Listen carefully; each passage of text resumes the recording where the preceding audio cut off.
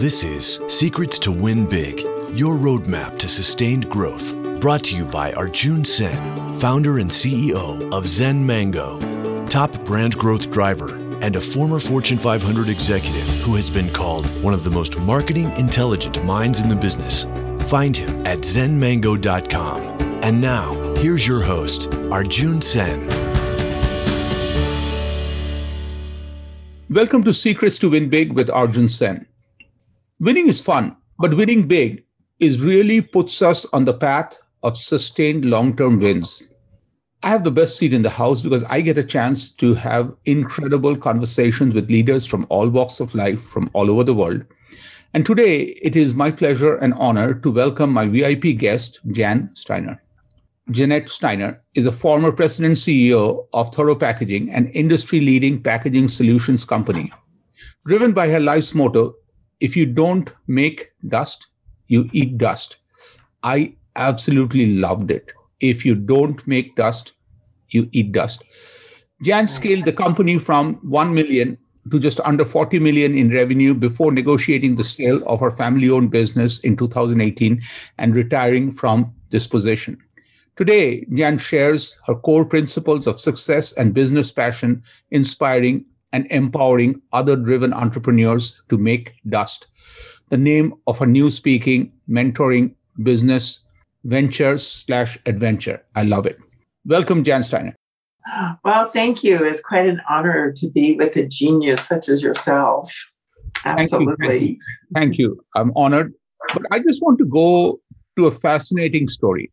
It's not what you did, it's how the journey started, which is really fascinating. Can you take us back to that time when you were unable to finish your formal education because you had to run a company? What a good problem to have, how you jumped in, and how you responded with flying colors. Well, I had a couple steps in between. My dad started the company right after I got out of high school. And so I was going to junior college at the time, and I really wanted to continue in the merchandising area is what I was really liking. I really liked retail sales. And retail sales are a different type of sales because they come to you. Anyway, I was always able to help my dad out on my after school, on my days off from school. I was also working part-time at Sears at the time. And so I was helping out whenever I could. And one of your other speakers just talked about going on the cruise a semester at sea. And that is something I wanted to do. And I had actually received a scholarship for it. And when we applied further, because my dad had a business, he just started, had basically no revenue and no profits. I was ineligible to take advantage of that. So that was a little bit of a bummer. So you pick yourself back up and say, okay, life has all these interesting twists and turns. So I ended up then getting on the executive training program at Sears, which always gave me a day off during the week, which I would go out and help my dad. And then my dad said, okay, now it's time for you to help me out, because there was really no other funds for me to go to college, anything after my junior college. So I just dove in, and it was a very small company, and it was a one-girl office. That was me. I was the one-girl office. And I learned a lot at that period of time. I learned by people coming in, how they would treat me as the receptionist. That was a real key. And that is definitely something that I brought further when I took over as the company, and how our salespeople are to treat the receptionists. And I just focused on trying to be the best company that we could be in our marketplace. We made folding carton packaging. If you can see this, I'm showing you a picture of it. Mm-hmm. We did confections on the West Coast, these candy boxes, high-end cosmetics. We did pharmaceutical packaging. And we were able to slowly grow and grow into a different niche. The most recent niche that we really brought in was the cosmetics and what we were able to do with that. And it took specialty equipment. This is it's a very capital intensive industry. Mm-hmm. And so because I actually helped my dad one time, I helped Thorough, I was doing the books, so I could see exactly what was happening. And we didn't have enough money for payroll. And I had like a few $100s in my savings account, and that's all I had. I went and closed out my savings account and I brought it to my dad. And I said, here, now we can make payroll. And it was shortly after that that my dad gifted me some shares. So he also had some other small shareholders and a 25% shareholder. So eventually I was able to buy all of them out and continue to grow the company in a very capital intensive business. And by doing that, I lived a very conservative lifestyle, a good lifestyle, but a very conservative lifestyle. For years, our printing pressman made more money than I did. But that's okay because I was wanting to invest in the future. I saw this as an opportunity for the future. And one of the first driving things for me was my dad told me when my dad's health failed very early on in life, he told me to go get involved with a local trade organization. Mm-hmm. And I went there and I was the only woman. And there were other gentlemen, and they were all about my age. They were the sons. And one of them, and their businesses were much bigger than ours and had been established longer. And one of them said to me, what are you doing here? And as I recall saying, well, my dad has no sons. And I left there and I said, I'm going to prove to them a woman can do this. And that was my driver. All those years, I wanted to prove to them that a woman could do it. And I've been very blessed with working with the employees, trying to develop a team atmosphere at the company, and doing a lot of things like that. I love that positive energy. I want to go back and focus a little more on that part of the story when you were the secretary, the admin person, and the way you were treated. You, instead of making that a negative, you use that as a training moment to help your salespeople. Tell me a little bit more about how you translated a negative feeling into a winning thing for the company. Well, one of the things that I started right at the very beginning when I was taking over was having a Christmas promotional. I like the idea of a Christmas promotional because for multiple reasons. One, we were able to show off our expertise. Like this is a promotional that I'm showing you right now is something that we came up with. So every year we did a promotional package with chocolate in it. I love chocolate. And the idea was that you didn't just give out one present to the purchasing agent or to the president of the company, but that you went and gave out multiple of these throughout the company. You gave it out to the receptionist. That person could block you or could help open that door. We gave it to their design department, their structural design department, their marketing department. There was companies that we would give out 10, 20, 30 of these and distribute it throughout the company.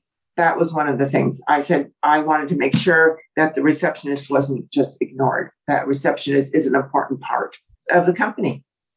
And what I love about is the equality that you are looking at every person, from the receptionist to the design department to any other place, giving them exactly the same gift to show equal respect to every person. We also had our truck driver give them to the receiving people at their docks. So what are, your modesty is really amazing. And I just, being a dad person, I have a 27-year amazing daughter. Of course, many a time she acts like she's 55. I want to do a little shout out for your dad is, if you go back in time, even though you're talking about this to be a small business, a $1.3 million business is something to be proud of. Okay. Yes. Oh, absolutely.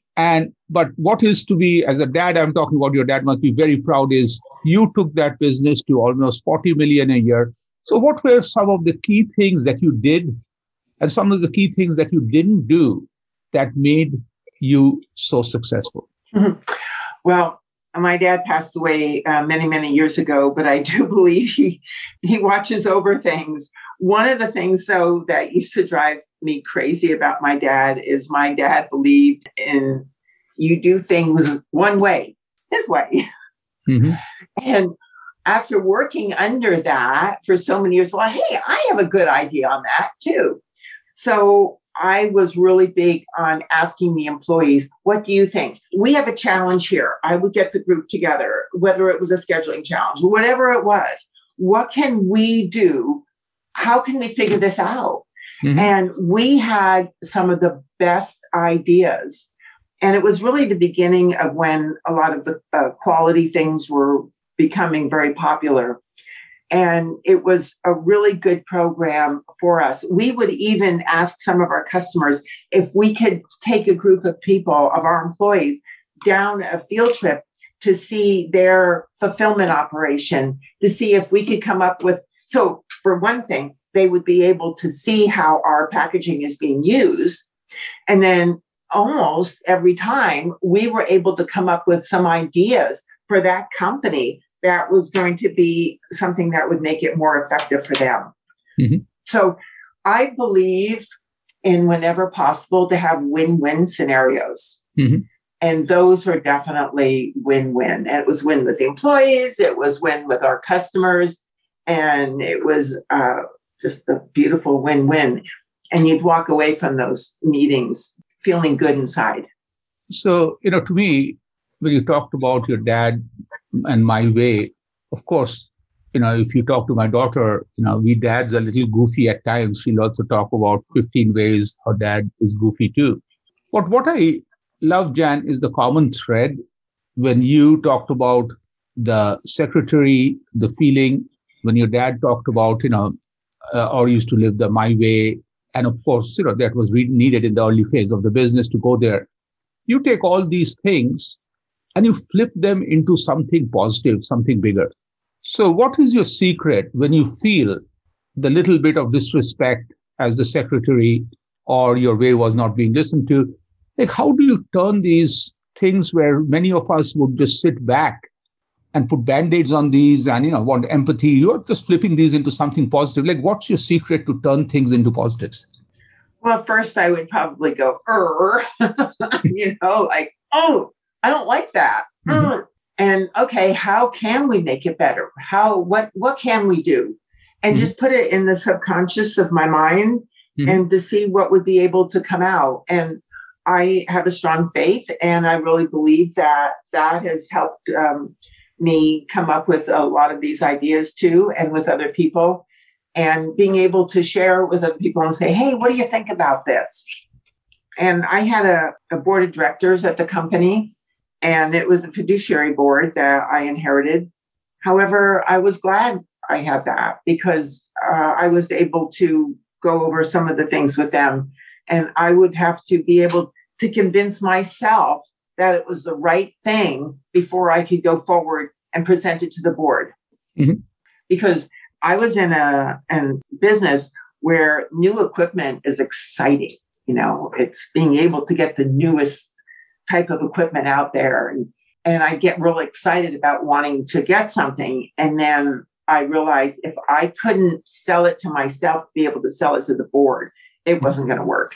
It was more of an I thing instead of what the company really needed. I love that. And to me, living it first, and that's the part where this again takes me back to a conversation I had with Lane Cardwell, one of the coolest human beings I've met and a rock star in hospitality. He talked about when he hired somebody, he never hired a person unless he was ready to work for that person. Mm-hmm. The same way, I'm just connecting the thread back to if you are not being able to sell that, you don't get excited about it. Think for a second, Jan, so many times you and I go to a restaurant and we ask the server, what's your favorite? And the server has no clue. I just work here. It doesn't work. Like if you are there, if you don't get excited, like that comes to be part of the job. So now let's move to this incredible statement of yours about make dust. Where does this concept of make dust come in? I actually had an employee that moved out of Southern California up to Oregon, and there was a airline at the time, and they had a big poster, and they envisioned these cowboys going up over this ridge, and it said on the bottom, if you don't make dust, you eat dust. Wow. And the employee rolled up that poster and mailed it to me and said, I saw that, and that was you, and I needed to send this to you. So that was hung up, framed and hung up on my wall until the colors leached out of it in time. And then I had it painted on the wall. And that was my driver, because if you don't make dust, you eat dust. How do you be a leader? And the name of the company was Thorough Packaging, named after thoroughbred horses. So it was the horse theme as well. But being a leader, how do you be a leader? You have to think all the time of how to be the leader.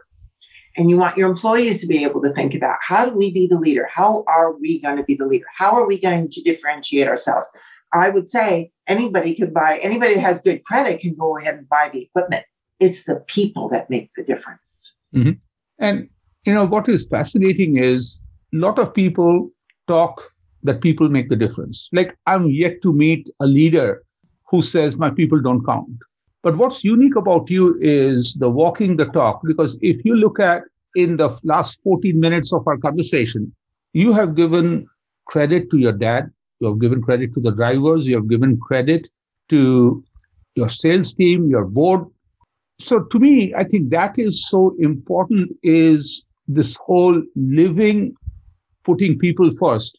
Now, in this journey, I would bet incredible amount of people were fortunate to work with you. What is the one story that stands out about you making an impact in a team member's life that makes you feel very proud of your journey?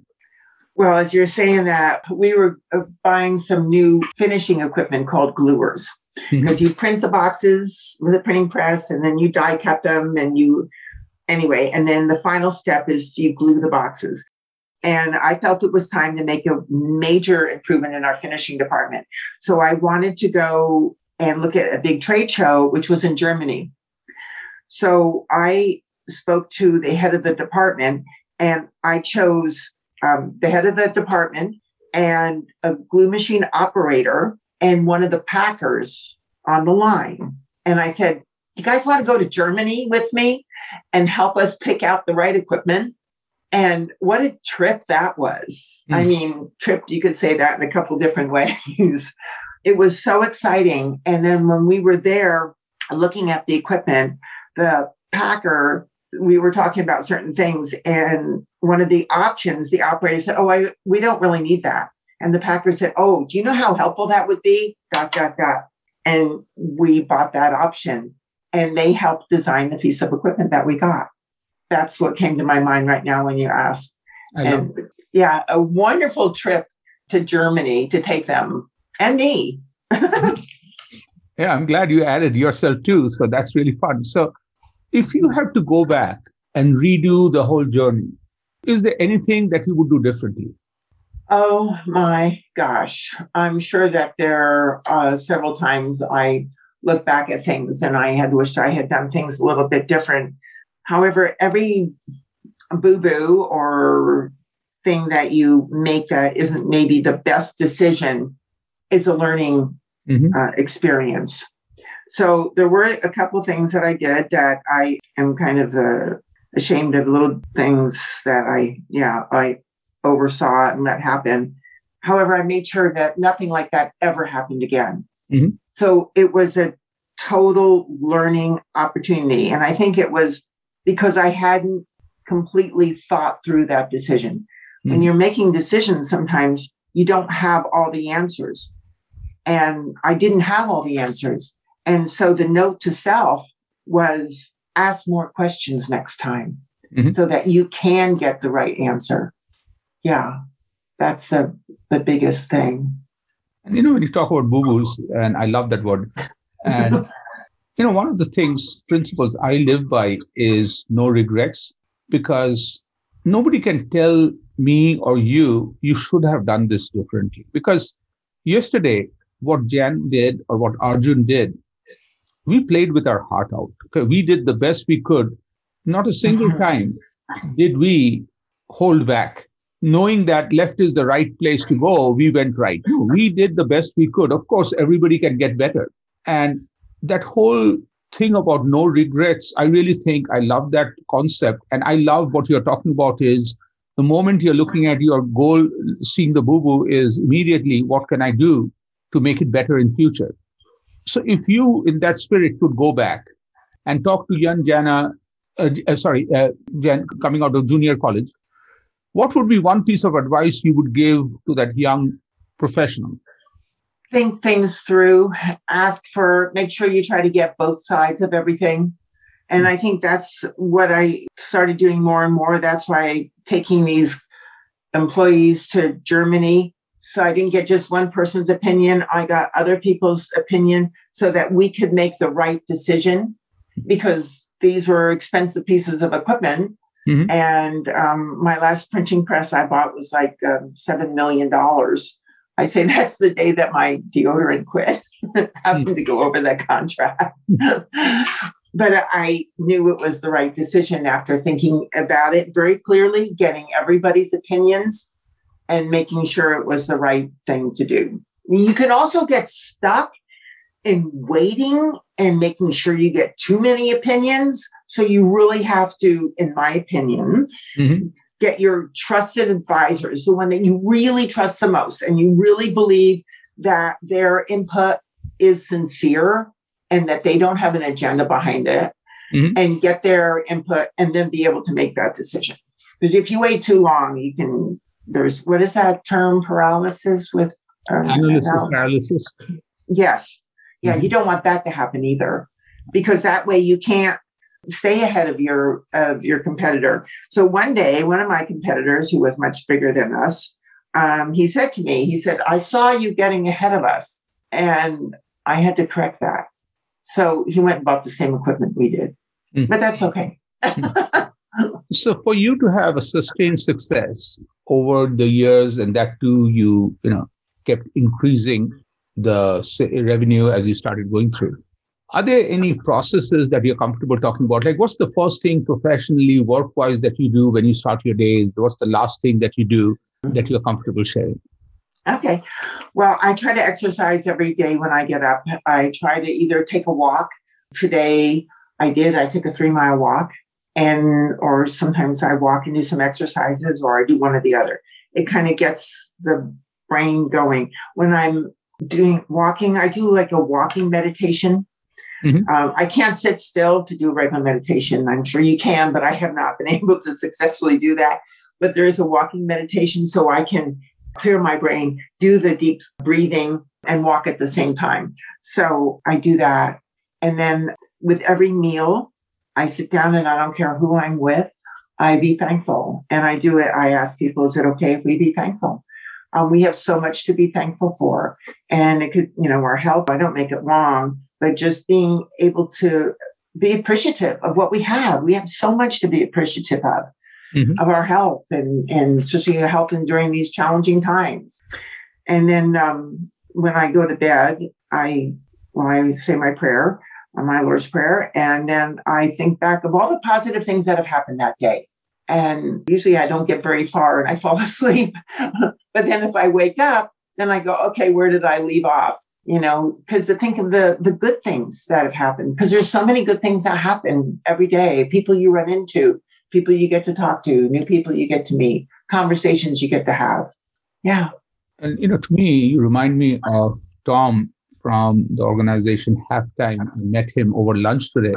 And what was incredible was how positive this human being is. He traveled from Dallas to Houston to meet me. Oh. And the question that he asked me over and over is, what can I do for you? What can I give you? Okay. There was no sales, nothing like that. And so that positivity of a human like Tom really hits hard. So this is a fascinating conversation. Is there anything else you want our listeners to know about your work that we have not talked already? Just make sure that you associate with positive people. I think that is so huge, because for myself and some of my friends that I know, we can do a good enough job beating ourselves up. We don't need to get it from other people. So, if somebody that you trust can give you some constructive criticism, that's fine. And that's welcome. But to be around people that are just like, oh, this or, oh, that, I choose not to. I choose to be around people with good hearts and people that are open and enjoying life. That's what do. And I think you can accomplish so much more in life. Wow. Thank you. You're welcome. Thank you again, Thank Jen you, Steiner, for a great conversation. Very fascinating. Yes. And the message, if you don't make dust, you eat dust, will stay with me forever. Thank you all for listening to Secrets to Win Big with Arjun. And it would be truly a pleasure to bring you another episode with another leader from another walk of life real soon. Happy listening. Thank you.